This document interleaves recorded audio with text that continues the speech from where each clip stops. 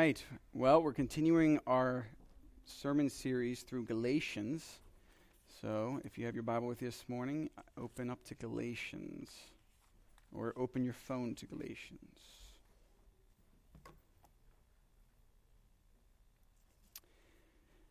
This morning's scripture is from Galatians chapter 3, verses 15 through the end of the chapter. Let's read that this morning.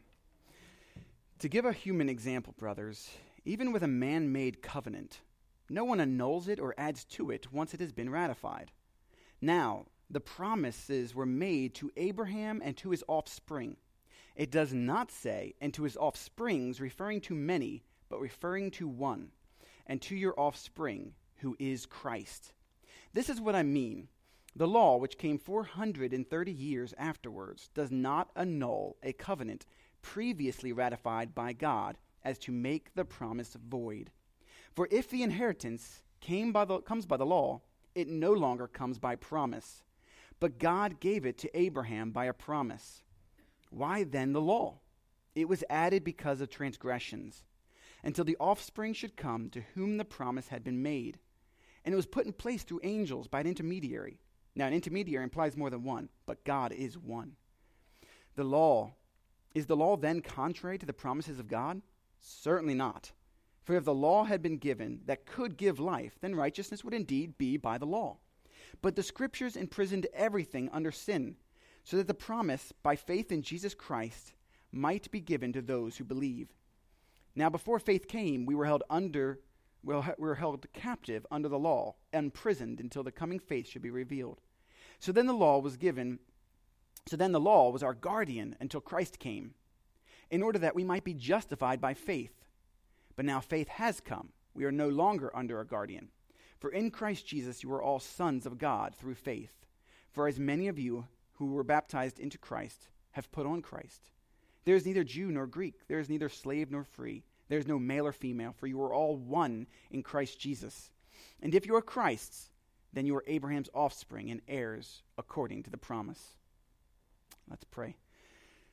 Great God, as we dive into your word this morning, Lord, just be with us. Let your Spirit fall heavily in this room and speak to us through your word. Because I'm inadequate to thoroughly explain such weighty passage. And I pray that you would use me and speak through me to change hearts and lives this morning. God, that your word will change us, and that when we leave, we will leave changed. That we would not be just hearers of the word, but doers of the word. So just grow us and stretch us this morning. And I ask this in Jesus' name. Amen. So it's a large passage this morning. I kept trying to figure out a way of breaking it up into smaller passages, but it seems so interwoven. I couldn't seem to break them apart. So we're going to cover a lot of ground this morning, a lot of scripture. And hopefully you can, it's like a bit of a marathon. I hope you can stick in there with me. So we're in Galatians, and we have been for quite a while. So in a brief recap, basically, this is Paul, the Apostle Paul, writing to the Galatians. A bunch of churches he planted in the region of Asia Minor during one of his missionary journeys. And he's writing this out of concern because the Judaizers, also known as the circumcision party, has slipped in. And they're Jewish converts who are saying, oh yes, you need Jesus, but you also need to keep all of the old law. You need to be circumcised. You can't eat meat. You got to, don't eat with the Gentiles, keeping all of the old law. And the Galatians are starting to fall for it. And so this letter is written kind of as a fatherly tone to it as you read through this. And Paul starts this letter out with a reminder of what the gospel is. And you see that in Galatians chapter 1, verse 3. Grace to you and peace from God our Father and the Lord Jesus Christ, who gave himself for our sins to deliver us from the present evil age, according to the will of our God and Father, to whom be the glory forever and ever. Amen. So that's the gospel in a nutshell. And he starts off, that's his greeting. He's like, I'm reminding you what the gospel is. I brought you the gospel. The gospel is grace and peace that is made possible through Jesus Christ at the cross by the plan of God the Father. God the Father came up with the plan. Jesus Christ, the Son of God, executed that plan. And if you notice, in that whole summarizing of the gospel, there's no us in it. It's all by God for God's glory, and we just benefit from it. We just accept the free gift of salvation. But they are leaving that behind. And then you see that in verse 6. He says, I'm astonished that you're so quickly deserting him who called you in the grace of Christ and are turning to a different gospel. So Paul's saying what you're doing, what you're adding to the gospel, all of these rules and turning into legalism, that's not the gospel. You're turning to something different. You're leaving behind Jesus and the gospel for something else. And so he's been building arguments as he goes. And he's been talking about this idea of faith versus works. The last couple sermons, that's what we talked about. 2 sermons ago, we talked about how faith and works apply in our own life and how it damages our relationship with God. It separates us from God. When we depend upon our works for our standing before God, that creates a distance from God. God's distant. We have to kind of earn his acceptance. And that's how faith, and then faith in our relationship with God, it brings us closer, knowing that God's love is unshakable. God's forgiveness is unshakable. We don't have to worry and doubt. So when we fail, we can come right back to God and ask for forgiveness, and he accepts us, and there's no brokenness there. He wants us to come out of our sin, and sometimes he will bring discipline into your life, trying to bring you out of that sin. But the relationship's never broken. Our standing before God's never broken. And so that was 2 sermons ago. And then last sermon, we talked about how faith and works applies to a church collectively. When a church falls into legalism collectively, what does that look like? And it breeds an atmosphere of judgment, and we don't rely on God and his power. Instead, we seek to do things in our power, by our works. And we talked about that. Since we're a small church, we need to get this. We are not limited by our resources and by our abilities. We're only limited by our faith in God.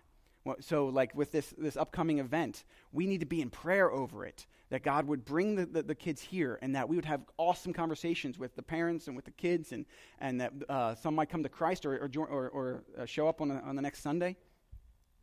So that's what we talked about last week, was faith and works as it relates to church.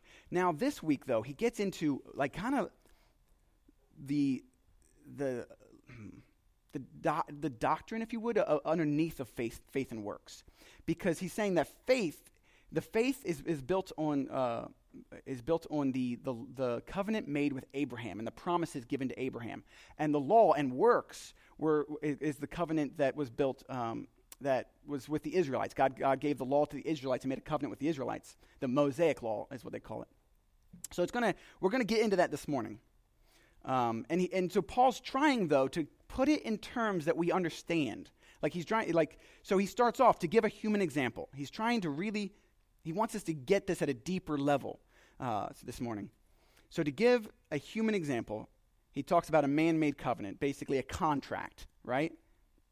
He's like, once the contract has been signed, there's no changing it. You can't break that contract, you can't get out of it, and you can't change it. And there's 2 takeaways there for us and God, because he's saying that that's what God did with Abraham. So there's 2 points there. One is that no one can annul it. So God made this covenant with Abraham that we are relying on.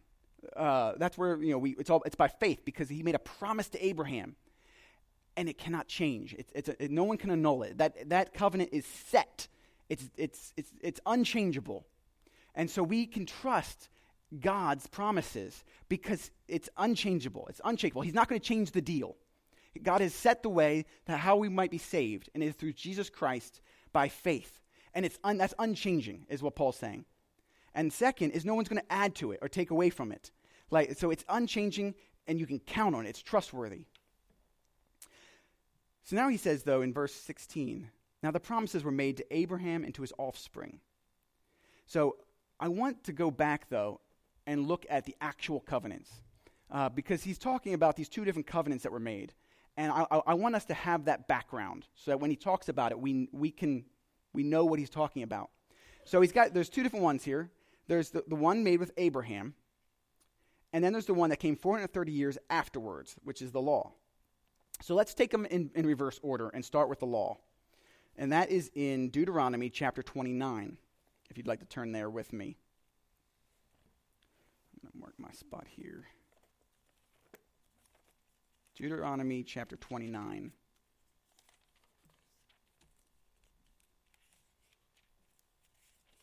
Verse 10. And what we're going to do is we're going to hit some of the high points rather than reading all of this because there's a lot here. So I'm just going to kind of hit the high points. So in Deuteronomy 29, verse 10, this is the Israelites standing, who are gathered. You are standing here today, all of you, before the Lord your God, the heads of your tribes and your elders, your officers, all the men of Israel, your little ones, your wives, and your sojourners who is in your camp, from the one who chops your wood to the one who draws your water, so that you may enter into a sworn covenant of the Lord your God, which the Lord God is making with you today, that he may establish you today as his people. So God, he gathers all the Israelites together and says, all right, we're going to enter into a covenant.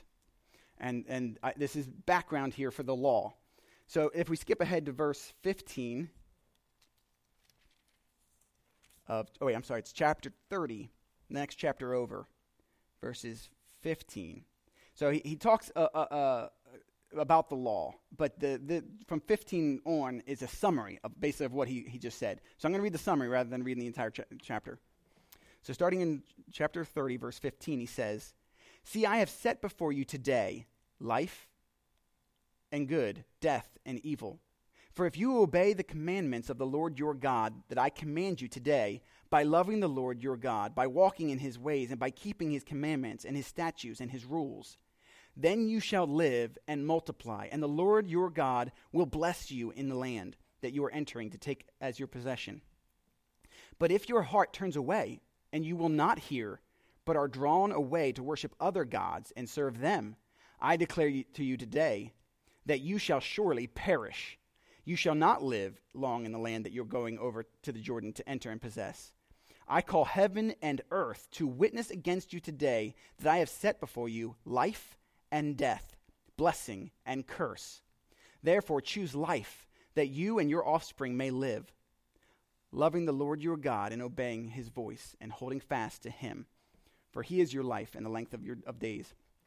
So this is kind of almost a real covenant. I mean, a modern contract, if you would. There's two parties. Each has their part, right? There's the Israelites, and God says, if you do your part of the bargain, I will do my part, which is bless you. If you fail to do your part, there will be penalties. It's kind of like a modern contract. Two parties, they go enter this in, and the Israelites agree to it. And so it's a two-party contract.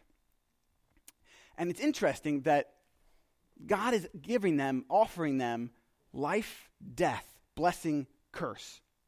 And it rings similar to what we talked about last week, where we said faith brings life and blessing in life, and works bring curse and death, is what Paul said in the previous passage of Galatians. So he's bringing that straight out of here. So God is offering blessing and curse, life and death. And the thing is, though, and he's willing to keep his part of the bargain, but what we see through Israel's history is they are unable to keep the law. They just can't. They are incapable of choosing life.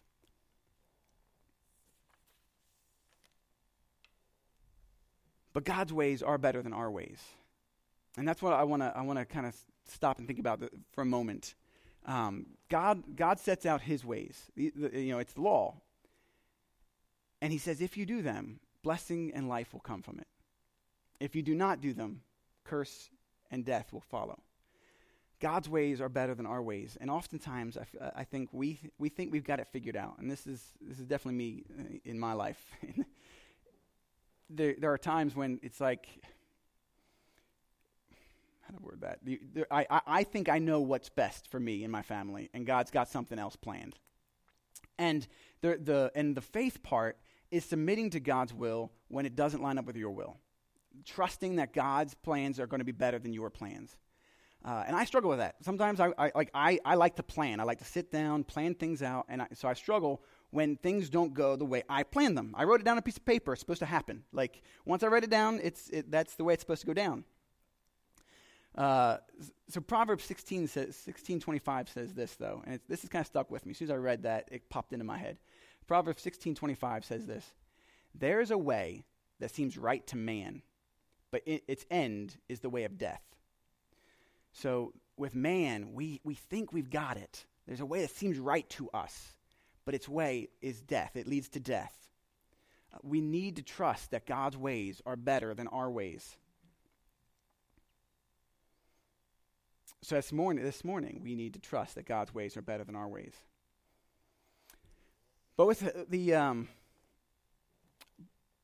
the problem with this, though, with this law, is that the Israelites could not attain it. They couldn't choose life. They kept failing. They would have periods where they would do well for a while, and then they would do terrible for a while, and then God would bring them into captivity, or different ways God would punish them. But then they would repent, and they would come out of their sin, and they would turn back to the Lord, and then they would fall again. It was not attainable. They could not do it. They were not strong enough. And that's something we need to realize this morning too, is that we do not have the willpower necessary to keep God's law. And this goes for any struggle that you got. Even like if you're in a sin this morning, you're struggling with a sin, and you come to the realization that God's ways are better than my ways, that this is a sin, God calls it a sin, and I want to come out of it. If you try to do it in your own will, you will fail.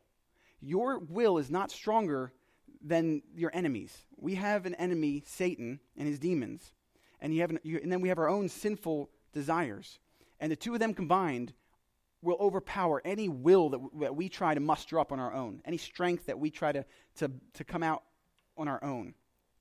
And we see that in the Israelites failing over and over in their pursuit of God. So we need something else. There's no hope found in this covenant. It only leads to death. And that's what Paul says in the previous section. He says in chapter 3,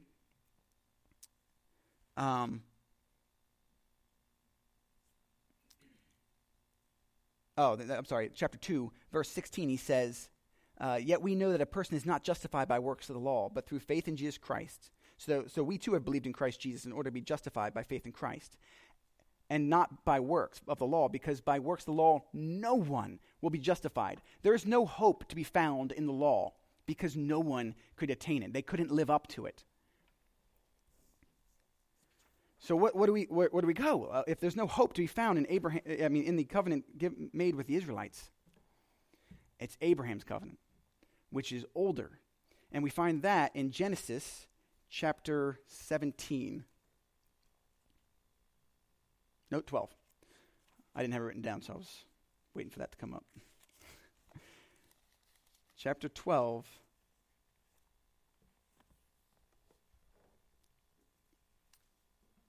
Verses 1 and 2. So Abraham went up, chapter 12, verse 1. "Now the Lord said to Abram, 'Go from your country and your kindred and your father's house to the land that I will show you. And I will make you a great nation, and I will bless you and make your name great, so that you will be a blessing. And I will bless those who bless you, and him who dishonors you I will curse. And in you all the families of the earth shall be blessed.'" All right, so there's two different parts there. This is the first time God gives the covenant to Abraham, because God reiterates this promise over and over at different points of Abraham's life. So I wanted to hit the beginning one, and then I wanted to hit the one that Paul kind of quotes. So this is the beginning one, and there's two parts. There's always two parts. There's the part where God says, "I will make you a great nation. I will bless you, and your offspring, and I will make you into a great nation." Elsewhere, he says that your descendants will be more numerous than the stars and the sand on the shore. But then the second part, he says here, is that all the families of the earth will be blessed through you. There's something coming from Abraham that will bless the entire earth, and we know now that it is Jesus Christ. That through Jesus Christ, all peoples of the earth are blessed. We have a salvation found in Jesus. So, moving on to chapter 20, Genesis chapter 22, verse 18. Chapter 22.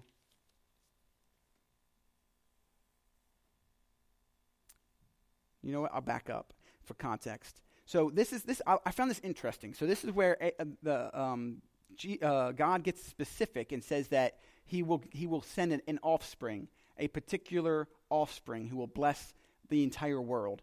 And so for context, let's go back, because when is he giving this? When is he giving this? He's giving it right after he asks Abraham to sacrifice Isaac. So in chapter 22,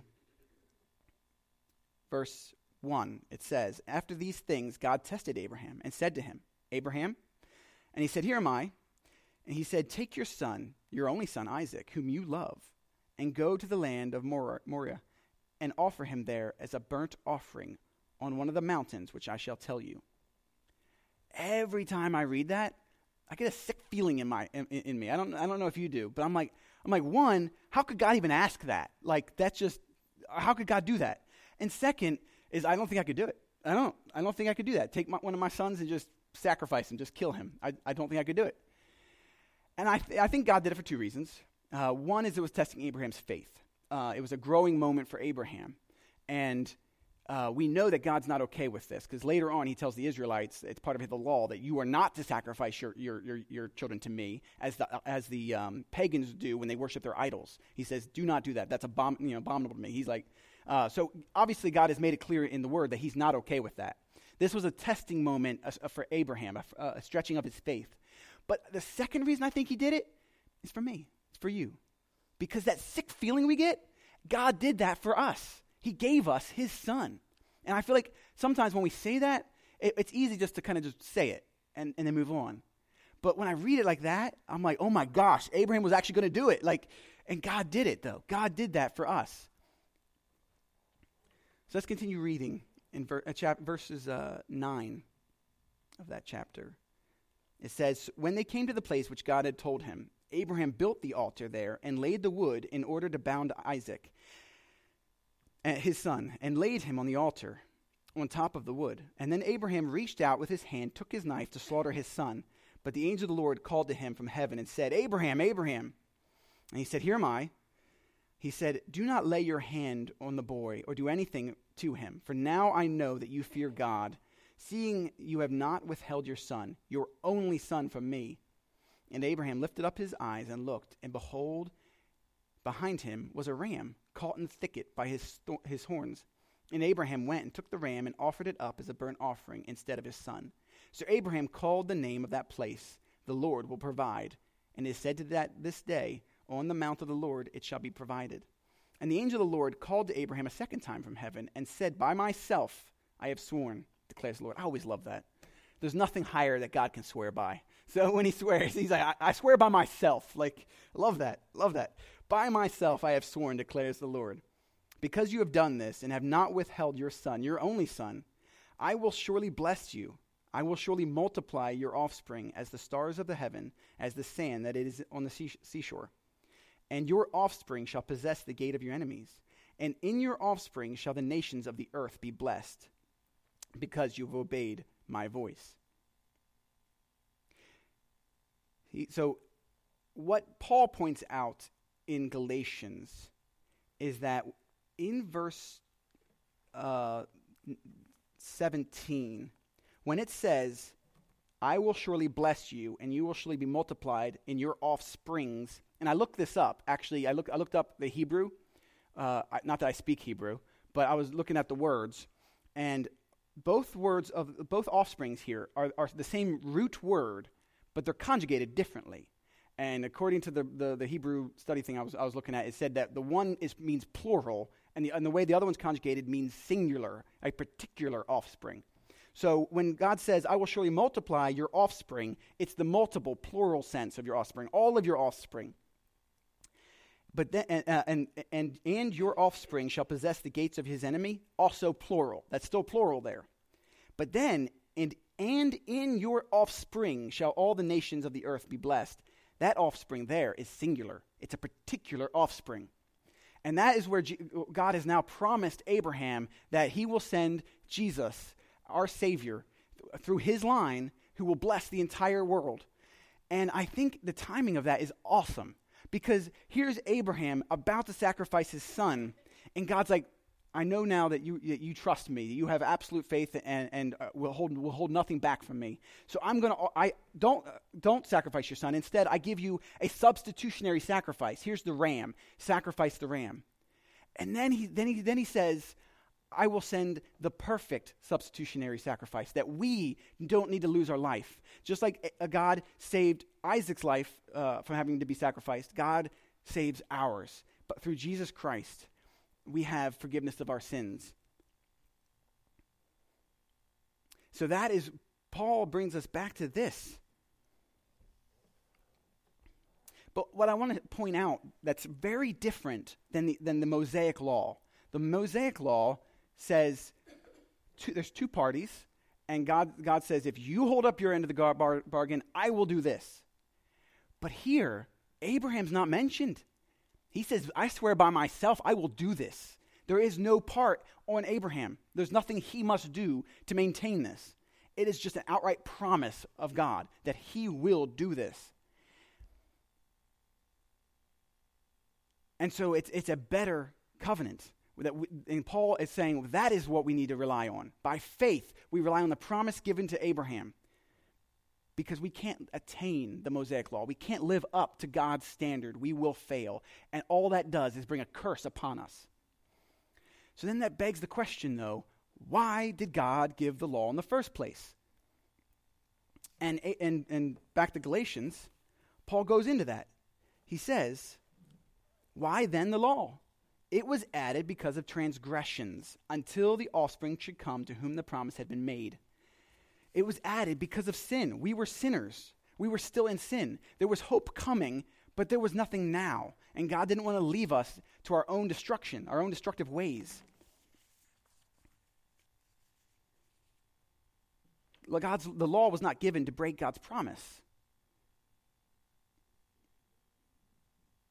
The promise came first, and Jesus was always plan A. It was never plan B. God didn't give the law and then realize, oh snap, they can't keep it. They keep failing. I need another method. I will send Jesus now. No. Paul's pointing out that Jesus was the plan from the beginning. The law wasn't given to bring salvation. It was given because of sin, he says. And there's three things I want to point out about the law that this teaches. One is that God didn't want to leave us to our own. You know, he said it was added kind of like a Band-Aid to get us through to the point where we would be healed completely. We were like if you get a wound, they teach you first aid like we had when we were fostering, we had to take a first aid class, and they teach you stuff that you're not the expert. You're not going to heal them. You just need to know what you need to do to kind of get them in a halfway good safe place until the real help arrives.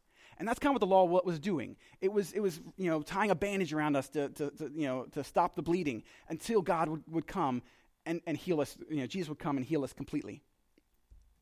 So that's one thing that we learn about the law. The second is that the law declares us guilty and holds us prisoner. And we read that in verses 22. He says, but the Scripture imprisoned everything under sin, so that the promise by faith in Jesus Christ might be given to those who believe. Now before faith came, we were held captive under the law, imprisoned until the coming faith should be revealed. So we were held captive. We were held prisoner. Basically, what the law did, and the law wasn't contrary to God, the word to the promises of God. It worked with the promises of God. What it did is the law declared us guilty and held us prisoner under sin until faith should come. It was making it abundantly clear that we needed saving. So that was the second point, the second thing about the law that is being taught here. God never intended the law to bring righteousness. He says otherwise it would have. The third thing, and I think is the one I like the most, is that God gave it as a guardian, he says, in verse 24. So then the law was our guardian until Christ came, in order that we might be justified by faith. Basically, because the law declared us guilty, it was Jesus is coming, and he didn't want to leave us on our own. Kind of like if you you're going out on a weekend trip or just the evening, and you leave your children with someone you trust, whether it's the grandparents, whether it's one of your brothers or sisters, or it's someone you trust, a good family friend that you have trust in. You entrust your children to somebody for a little while. And that is what God did with the law. He entrusted his children to the law to bring us through to Jesus, to prepare us for Jesus. A guardian doesn't just keep us safe, but also teaches us. And the law taught us that we need Jesus. We need a Savior. We can't live up to God's perfection, and therefore we need saved. So law was preparing us for Jesus, making us ready. So now the question is, how do we live under the promise rather than under the law? We want to live under the promise. And the scriptures tells us that we become Abraham's offspring by being united with Christ. Christ is like the promise was made. So the promise, the covenant, the contract, if you would, using Paul's example, was made between Abraham and that particular offspring who is Jesus and God. That's who the parties of that contract was between. So how do we become part of that? How do we enter into that covenant? It's by becoming united with Christ. And it says in verse 26, "For in Christ Jesus you are all sons of God through faith. For as many of you who were baptized into Christ have put on Christ." We have put on Christ. We have his righteousness. He took our sin, the punishment we deserved, and paid that. He gave us his righteousness. He gave us his sonship, that we might be considered a son of God. He gave us his Spirit to dwell in us. So we have quite literally put on Christ, wrapped in his righteousness. When God looks at us, he no longer sees our sin, our stain. All he sees is that we are garbed in Christ's righteousness. So we are united with Christ. And that has a awesome benefit, that there is neither Jew nor Greek, there is neither slave nor free, there is no male or female. You are all one in Christ Jesus. It's a unifying truth. God's being united with Christ unifies us, because nobody is going to stand before God righteous because of their sex, their nationality, their race, anything like that. They can't earn it. It's not based on any of that. We all must humble ourselves and accept this free gift of salvation through Jesus Christ. And when we do, we all become united in Christ. And Christ, not only it equalizes us in that respect, but it also unites us as the family of God. We all become sons and daughters of God. We are one family. We are one church. We are one body, the body of Christ. So that's awesome. That's an awesome truth. And then it goes on in verse 29 to say, "And if you are Christ, then you are Abraham's offspring and heirs according to the promise." And I think that's where we enter into this covenant, because we are united with Christ, and Christ was a party in that covenant. We are now a party in that covenant.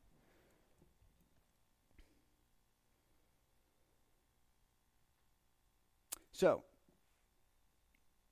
here's the takeaway. This morning, church, just as God was holding out blessing and curse, life and death to the Israelites, he still holds that out this morning. But it just looks differently. Because when no hope was found in the law, we have hope in God's promises, in the Savior, Jesus Christ, that he sent. So the question is this morning, will you choose life? If you don't know Jesus as Lord and Savior, choose life this morning. But it's not by keeping a bunch of rules. Your standing before God never wavers based on how much work you can do.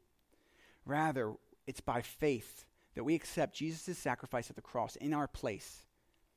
And he gives us his Spirit, his righteousness, and we are his now sons and daughters of God. So if you haven't taken that step this morning, please do. Speak with somebody or quietly do so yourself. But if you do know Jesus as Lord and Savior, we're being called to mature this morning, to submit to God's ways, not our ways. And that's where the faith comes in. That's really what it comes down to, is do we have the faith that God's ways are better than our ways? So God is calling you to grow this morning, to trust him and take your faith further than it's gone before, and let God reign in your life. And that's not through traditions and rules and living up to a certain standard. It's by getting in his word and hearing from God that his Spirit will lead you. And when he does and he speaks to you, be obedient to God's leading. And that is how you will grow this morning. Let's pray. Great God, let us live by faith, trusting in your promises, knowing that there is nothing good that can come out of our works, our strength. We have no strength that can save us. It is your power that saves.